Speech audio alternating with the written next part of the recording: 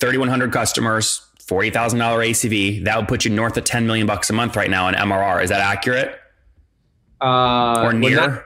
We're not quite there yet, but I can tell you the following, and I don't have permission to this, so this is an exclusive. You are listening to Conversations with Nathan Latka, where I sit down and interview the top SaaS founders, like Eric Yuan from Zoom. If you'd like to subscribe, go to getlatka.com. We've published thousands of these interviews, and if you want to sort through them quickly by revenue or churn, CAC, valuation, or other metrics, the easiest way to do that is to go to getlatka.com and use our filtering tool. It's like a big Excel sheet for all of these podcast interviews. Check it out right now at getlatka.com. Hello, everybody. My guest today is Manny Medina. He's the CEO of Outreach, the leading sales engagement platform. Medina joined Amazon's AWS team as an early employee and helped Microsoft drive the mobile division from launch to $50 million in annual revenue. He has an MBA from Harvard Business School and a computer science master's from the University of Pennsylvania. Manny, you ready to take us to the top? Let's do this. All right, come on. In the bio, your team says the leading sales engagement platform. You know I have to push you on the fluffy stuff. So how do you know you're the leading one? We have a good sense of the market, and we always know who's buying who. We are in a very privileged position in which we are creating a new category. So as the category is getting created, people are talking to all of us, to everybody in the category. So we have visibility into who is doing what at all times. So we track very closely the wins and the losses and the sizes of each of those and the expansion opportunities and so forth. So we know by the numbers that we are the one that with the most accounts and the most money. Yeah. Because we're also growing, we're also racing, and we're close to Silicon Valley and everything. We hear the feedback from investors telling us that we are the leading. So it's both, the feedback loop and the market itself telling us. So when you were back on the show last in February of 2018, you'd said you were at about 250 employees at the time. You'd raised, I think, $60 million in funding is what you said. Give us an update on those two numbers. What's team size today, and have you raised additional capital? We haven't raised additional capital, but we are, we're always talking to investors, so don't be surprised as news come out. We are at 315 employees right now. We actually just moved. We're in brand new offices right here in Seattle. And we are hiring a fresh new batch of the C-level suite. So we have a new CRO. And what else? Well, Manny, hold on. New CRO. This is usually one of the first signals I'm looking for anyone that I think might be pushing 100 million in ARR in terms of, hey, we're looking at going public. So who was the CRO, and have they taken a company public recently? No. So right. So no, we had our CRO. We hired Mike Mooney from Centrify. Yeah. And he was involved in growing, north of 300 million with HP and then with Imperva. He took him to almost 800 million in ARR, and then recently he joined Centrify, but that got acquired by Thoma Bravo. So he's looking for a clean slate, something to take from zero to public himself. Well, Manny, you're not exactly at zero anymore. I mean, maybe more like 60 to public, right? Well, 60 to public, and the public numbers are a moving target, right? So you can, 200 is a new 100. So you can is no longer. Is that right? Is that it? It's really, you got to hit 200 million in ARR to have a good IPO. That's what Goldman is telling everybody. Interesting. So, why do you think that is? Is the amount of liquidity in the market is just stupid at this point. So you can stay private for longer. Stay private for longer. Funds are playing both sides now. Funds that used to be public funds, hedge funds, and so forth are playing the private markets now too. Because you can write a $50 to $100 million check and invest it all, like that whole thing, into one company and then let that ride out. So if you have a $600 million allocation for a particular company, you can start making bets early on and just capture the upside as a company goes from, growth stage to public. Would you, is you're in the back of your head, you're kind of like, wow, the whole team is kind of aligned on, we'd love to go public one day? Or do you think there's a path to actually staying private, up to $400, $500, $600 million in ARR? I think that we have to go public. Why? The accountability is different. The liquidity is different. The liquidity, the ability. I want to do what Amazon is doing, which is they pay their salaries fairly low, but each employee is capturing the entire upside of their execution because of the market reward. You see what I mean? Equity. So that is, exactly. It's a beautiful position to be in which you sort of cap your base, but the market is paying your employees, their bonuses and their salary increases. So it's an incredible position to be in, and I wanna be the Amazon for SaaS enterprise. Yeah, you see it as a way to potentially attract talent, but save your cash flow, use the equity value and the liquid markets to build a rockstar team. Exactly, and it's like the market is paying the employees a bonus for performance. Yeah. So it's all aligned. There's no better alignment than that. Yeah. All right, Manny. For people that don't know, the rare person that doesn't know what outreach is, what do you guys do? So if you were to think of sales engagement, means that if you were to think about what a rep does every day, the rep calls and emails and follows up and book calendar appointments and documents, LinkedIn, etc. That whole thing needs to be orchestrated for you to be able to measure it and improve it. So in outreach, it creates a single pane of glass where you can live and take all those actions. So what we do is we're separating the CRM layer, which is where the data is stored, to the system of action where the data is acted on. So by creating a layer where the system is acted on, you actually get better performance because you have visibility into what the rep is doing at all times, and it's not working. It's not getting what you need out of the rep to move the deal forward. Yep. Last time you were on, again, February 2018, you said you had about 2,500 customers. What are you at now? 2,200 customers. What are you at now today? 3,100. And so where's most of that growth coming from? What's the tactic that you've been testing? Outbound, inbound content? What is it? So we have been heavily outbound. I used to pride myself of being, called outbound engine for the longest time. We bought a company, Sales Hacker, since last time we talked. Yeah, Max. By the way, I was like in the middle of trying to work a deal with him to like buy the conference somehow, and I'm like, he's not replying to my emails. He's working on something big, and then I see the news. I'm like, God damn it, Manny, get out of my way, man. No, Max is a great guy, and he has a book out too. How's that going so far? Oh, it's blowing up. It's blowing up because, again, we're redefining what sales means. Like, sales is no longer bravado, lone cowboy, do whatever it takes to win. Some people win, some people lose. Sales is becoming a very scientific game in which you need to optimize the time of the rep and the activity that they take to get the most juice out of that transaction. Yeah. So, and sort of like it matches both empathy, empathy, science, and an obsession into one package, and that's what the book is. It lays out the groundwork for what sales engagement will be. But to get back to your question, so we bought Sales Hacker so that we can actually have access to educating the community. What we figure is that our impediment to long-term growth was education, was educating the market that any of the stuff that we're doing is actually possible. Yep. And every time we release something from the machine learning team, and we tell the market that we just did this, the market is like, oh my God, how is this even possible? I don't believe you. You see what I mean? And because we are, we're true to our Seattle-like roots, in which we do what we say we're going to do. We never market ahead of capability. We needed the ability for us to have an outlet to tell our story. And that's what we bought Sales Hacker, and that's what brings us here. So heavy outbound. Give me the ratios real quick, because I'm sure you've tested this. You're in kind of inside sales team. So what's the ratio from kind of like SDR to AE right now? Oh, it's less than 1-to-1. So last time we talked, I think it was, over 1-to-1, 1.5 or so SDR per AE. And now we're dialing that down significantly to less than 1 SDR, and we're going to get to 1 SDR per 2 AEs. Okay, per 2 AEs. What has allowed the SDRs to get more efficient? Outreach. What? Outreach. Well, your tool. Okay, got it. Can you be specific though? I mean, I know it's your tool, you build it in, but what actually is it? Is it higher response rates on the cold emails? I mean, what is it? So it's because we are nonstop testing. So we have a team actually internally that what they do is they test language, and as we break down by persona, right? So we figure out what persona we're reaching out, and then for each of those personas, we break it down by segment.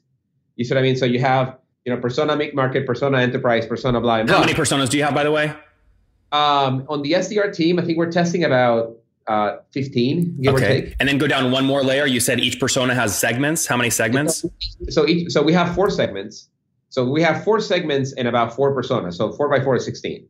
So there's a few that are that are just non-performing for us. So we have about 15 sort of sequence types that is addressing each of these persona market dot in the matrix, right? And so for each we have a sequence, and then we test everything that goes out to them. So to make sure that we are every performance improvement of like 1% of connection rate, or 1% on reply rates, or 1% of connect rates on LinkedIn creates a downstream effect on the amount of funnel that you can create per SDR. Hold on, Manny, hold on. That's a really valuable thing. I want to go deeper there real quick. You just mentioned cold outreach on LinkedIn. Again, testing maybe the subject line and the first sentence of the in-mail or like the cold email. What are like 2 or 3 other like first touches you're experimenting with besides email and LinkedIn outreach? Packages. What do you mean? I feel direct mail. So really? So sending you something ahead of the call, sending you something ahead of the email has incredible ability to move the needle. So the way you think about your entire go-to-market program is that you have an efficient frontier of what is SDR generated versus sales prospected by the AE versus figure that out versus what is the number that you're solving for in your CAC, in your payback time, and in your margin. And then you sort of like draw a line and like you figure out what is the right combo per segment based on your ACV and based on your time to close, so that you can actually get to the right economic unit for that persona. You see what I mean? So what we're constantly doing is constantly saying, okay, so my SDR is going to perform all these activities and I'm going to get all this juice out of it while we're ABMing. We're doing an account-based marketing program against the same persona, meaning the moment you're reading, the moment you get a package, you also get an ad on LinkedIn. You're also getting, and then the moment you click on that and you see something on the website, you're also getting retargeted. And at the same time, you're getting, and then we see, what do you spend time on? And then we have a call outbound going to you saying, hey, I noticed you did this. Will you want to talk about it? So the ability to create that surrounding of the experiencing is that what gives us the ability to measure what is efficient and what is not. Manny, give me the inputs again. You said CAC, payback. What are the other things that change depending on which segment and persona combo you're at? The deal. So CAC, payback, the ACV. Okay. And then how long does it take to land that deal? You see what I mean? Because if you're running if your team is in prospecting against a deal, but it takes 6 months to land a $10,000 deal, that's not very efficient. You see what I mean? So you wanna figure out what is the right ACV, CAC, deal length combination to figure out the right program for that. Is there any single metric you are normalizing across all your segments? Like you never want payback to be longer than 8 months? You never want payback to be longer than 20 months. Okay. Gross margin adjusted payback. Anything Okay. below 20 months. So when you say gross margin adjusted, just to be clear, you're taking your ACV, your first year ACV, you're then taking your CAC, and then you're multiplying times whatever, 87, 84%, whatever your margin is. Precisely. What is your margin? I think it's in the 80% right now. Okay, got it. Good. Okay, and most SaaS companies will have roughly, like, assuming there's nothing weird, right? Like you don't have a big component of like, professional services, et cetera. Like assuming all that, you're a good, healthy SaaS company should be running margins in the somewhere between 80 to 70%, 65% even if you're growing really fast, because the majority of it is support in Amazon Web Services or Google Cloud or whatever you're using. Do you guys care about valuation right now, specifically your valuation?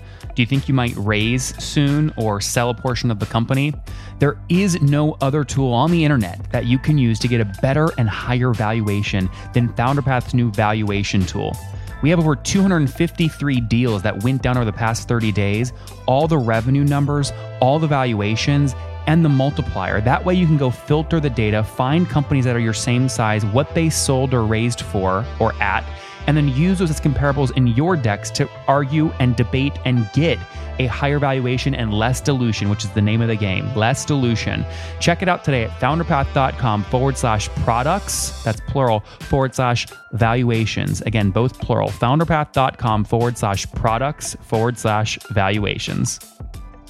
Finish the kind of sales stack you're using with me right now. So less than 1 SDR per 2 AEs. Once an AE closes that deal, are they passed off to a customer success person, or does the AE own the upsell expansion as well? That's a great question. So the moment you close a deal, for us in particular, adoption, because we're an engagement, we're a system of action, adoption is our true north. So the moment you close a deal, then it gets passed on to what we call an implementation manager. An implementation manager takes that entire account, the seat. So if somebody bought 100 seats, that deal comes to the implementation manager, and we need to assure that 70% of those seats have daily usage. Like measured by logins or number of messages sent? Measured by, we call them sales positive motions. So the ability for you to use the application manually, like you're doing something in the application that creates an opportunity, creates a meeting, creates a reply, creates a follow-up, whatever is creating something that is moving the deal forward, we measure. And we need to get 70% of the seats doing daily positive motions. And that's when we graduate into a CSM. And then the CSM gets into the business of educating that account as opposed to getting to adopt. Okay. And that's break it down. Your typical implementation manager is on these accounts for about how long? Does that take a month or a year? It depends on the length of the deployment. So if it's, again, 100% account deployment, it usually takes about a month to 2 months to get everybody to learn and to use it at a scale in such a way that that it doesn't become a problem downstream of adoption, et cetera. Okay, so this is your tactic to get month 1 to month 2 churn as low as you possibly can, right? Precisely. Okay. And that's how we manage to have our net retention is in the 140s right now because of that trick. But by the way, Manny, I do a lot of these interviews. I mean, I would consider that world-class net revenue retention. Yes, but that's how you do it. It's like you solve for the user activity by attacking that user activity up front while the deal is hot, while there is engagement and you have the champion, the ink is still wet on paper. That's when you attack the adoption problem so that you don't have to deal with that, later on when you're trying to do your renewal, upsell, cross-sell, or whatever. How many implementation managers per AE? Depending on the size of the AE, but we usually have at this point we have 1-to-1. Okay, got it. So I'm just gonna summarize up to the CSM. Less than one SDR is keeping 2 AEs busy. Those 2 AEs are closing, and all the things those 2 AEs close, one implementation manager can handle over, a month to 4 months, however long it takes to onboard 70%, measured by sales process motions. Once the implementation manager hits that 70% seat usage, it's passed off to a CSM and call it month 4, 5, 6, somewhere in that time frame. How many CSMs per implementation managers or AEs? It's a little lower because at this point the CSM is working on it or education programs, meaning he doesn't. The CSM, she doesn't have to worry about adoption anymore. She has to worry about education. So we already have dashboards for all of them to see how sophisticated they are in the platform. Meaning, are they using A/B testing? Are they using persona triggers? Do they have their inbound workflows capturing outreach as opposed to the outbound workflows? And if it's not, then go capture that other workflow. Then go capture the account executive workflow. So the CSM is already trained to see for opportunities to capture additional workflows and bring them into outreach. So it's like the implementation manager is going wide, 70% seats. The CMS says go deep. Correct. Yeah, interesting. Okay, here's a big question. This is a big debate right now amongst other companies in the 100 million kind of ARR range. Are your CSMs quota carrying based off expansion revenue? That is a hot topic. Yeah. They are not quota carrying per se, meaning they don't get fired if they don't hit a quota. But they do have a renewal target. Okay. But they get no personal upside if they hit it, other than like maybe a bad performance review. They do. So they do. So that you get the upside, but you don't get the downside. So quota carrying in my mind would mean you get fired if you don't hit quota. Yep. Here you get the upside if you don't hit quota. Oh, so there's a commission. Yeah, they do have a commission program. Yes. Oh, okay. Can I ask like minimum commission in a year? That's like 10%, 5%, too? It's less than 10. Okay. But it's more than 5. It could be 10, but I don't recall. Yeah, we're getting really in the weeds, but I'm just curious. So if a CSM, I think it's important. So this is the part that is tricky, right? Like this is why it's a hot debate. Is that I am far more concerned about maintaining that 70% user adoption and acquiring new workflows. And we have proven here internally that by doing that, you hit expansion triggers. Yep. I mean, but I cannot explain. Like, if you were to ask me why or like how does it work, I won't be able to explain. Well, this is why. And I'm not just trying to blow smoke up your ass. If you understand, if the process works, the outcomes will just happen. You're investing in the golden goose, and the golden eggs will just come out faster, right? So exactly. I'm far more concerned about the leading indicators as opposed to the lagging indicators. 100%. Okay, so 2014 launch, 3,100 customers today. You've added, that's up from 2,200 about 18 months ago. ACV, average customer paying about what these days? We're up to, I think it's somewhere between $40,000 and $60,000 per year. Per year. Okay, good. So we'll say $40,000 per year minimum there. That's about $3,300 per month. Let me see. That's up. Yeah, that's up. Your ARPU a year and a half ago, you told me it was about $2,400. So that's testament to you've driven expansion revenue, right? It makes a lot of sense. Yeah, not only that, but we also move quite a bit up market. And when you move up market, then the levers of negotiation kind of change a little bit, right? Because they want a lot of security, they want a lot of governments, they want all these other things that are way more expensive, and they either have it or they don't. You see what I mean? It's not like an SMB account can trade them off. Yep. in a big enterprise account, like, I don't remember what they say. In a big enterprise account, there's a lot of things that are non-negotiable. Now, Manny, I have to do the math because you gave me the numbers. So correct me here if I'm wrong, but 3,100 customers, $40,000 ACV, that would put you north of $10 million a month right now in MRR. Is that accurate? Or near? We're not quite there yet, but I can tell you the following, and I don't have permission to do this, so this is an exclusive. This is great. We passed the $10 million quarter mark last year. So we're now adding over $10 million a quarter every quarter. In new bookings. In new bookings, yeah. Yeah, and that is the metric a lot of the most advanced kind of investors and VCs and PE firms will look at, is actually new bookings per quarter. So congratulations on that. Thank you. Growth year over year. We're north of 100 still. Even at these kinds of big numbers. I mean, because last time you came on, again, February 2018, you told me, you were north of 5.3 a month, right? So you're pushing, it sounds like getting close to 10. I mean, that's impressive at this scale. The good news is that the size of the market is just enormous, right? We're deploying against install base for CRM. So we're just mopping up everybody who has Salesforce or Dynamics doesn't have a layer of engagement. Yeah. So everybody's working out of spreadsheets or out of somewhere outside of CRM. So that entire market is available to us, and that's an $80 billion market. Mm-hmm. So for us, it's literally a capacity problem and an education problem. Yeah. Meaning, the more I educate the market, this is why we built SalesHacker, the more we have. And then all I need is capacity to go deliver against that. This is why we need to, to my earlier point, is why we need to sort of address that need with the right effective approach for that particular segment. And as long as we do that, it's all the way to $80 billion. So there's no constraint. Will you pass 10 million a month, you think, this year at some point? Oh, we have to. Yeah. Yeah. Okay, good. What can you tell me the goal by the end of the year, by 2019? What would be like a stretch goal? Like 140, 150?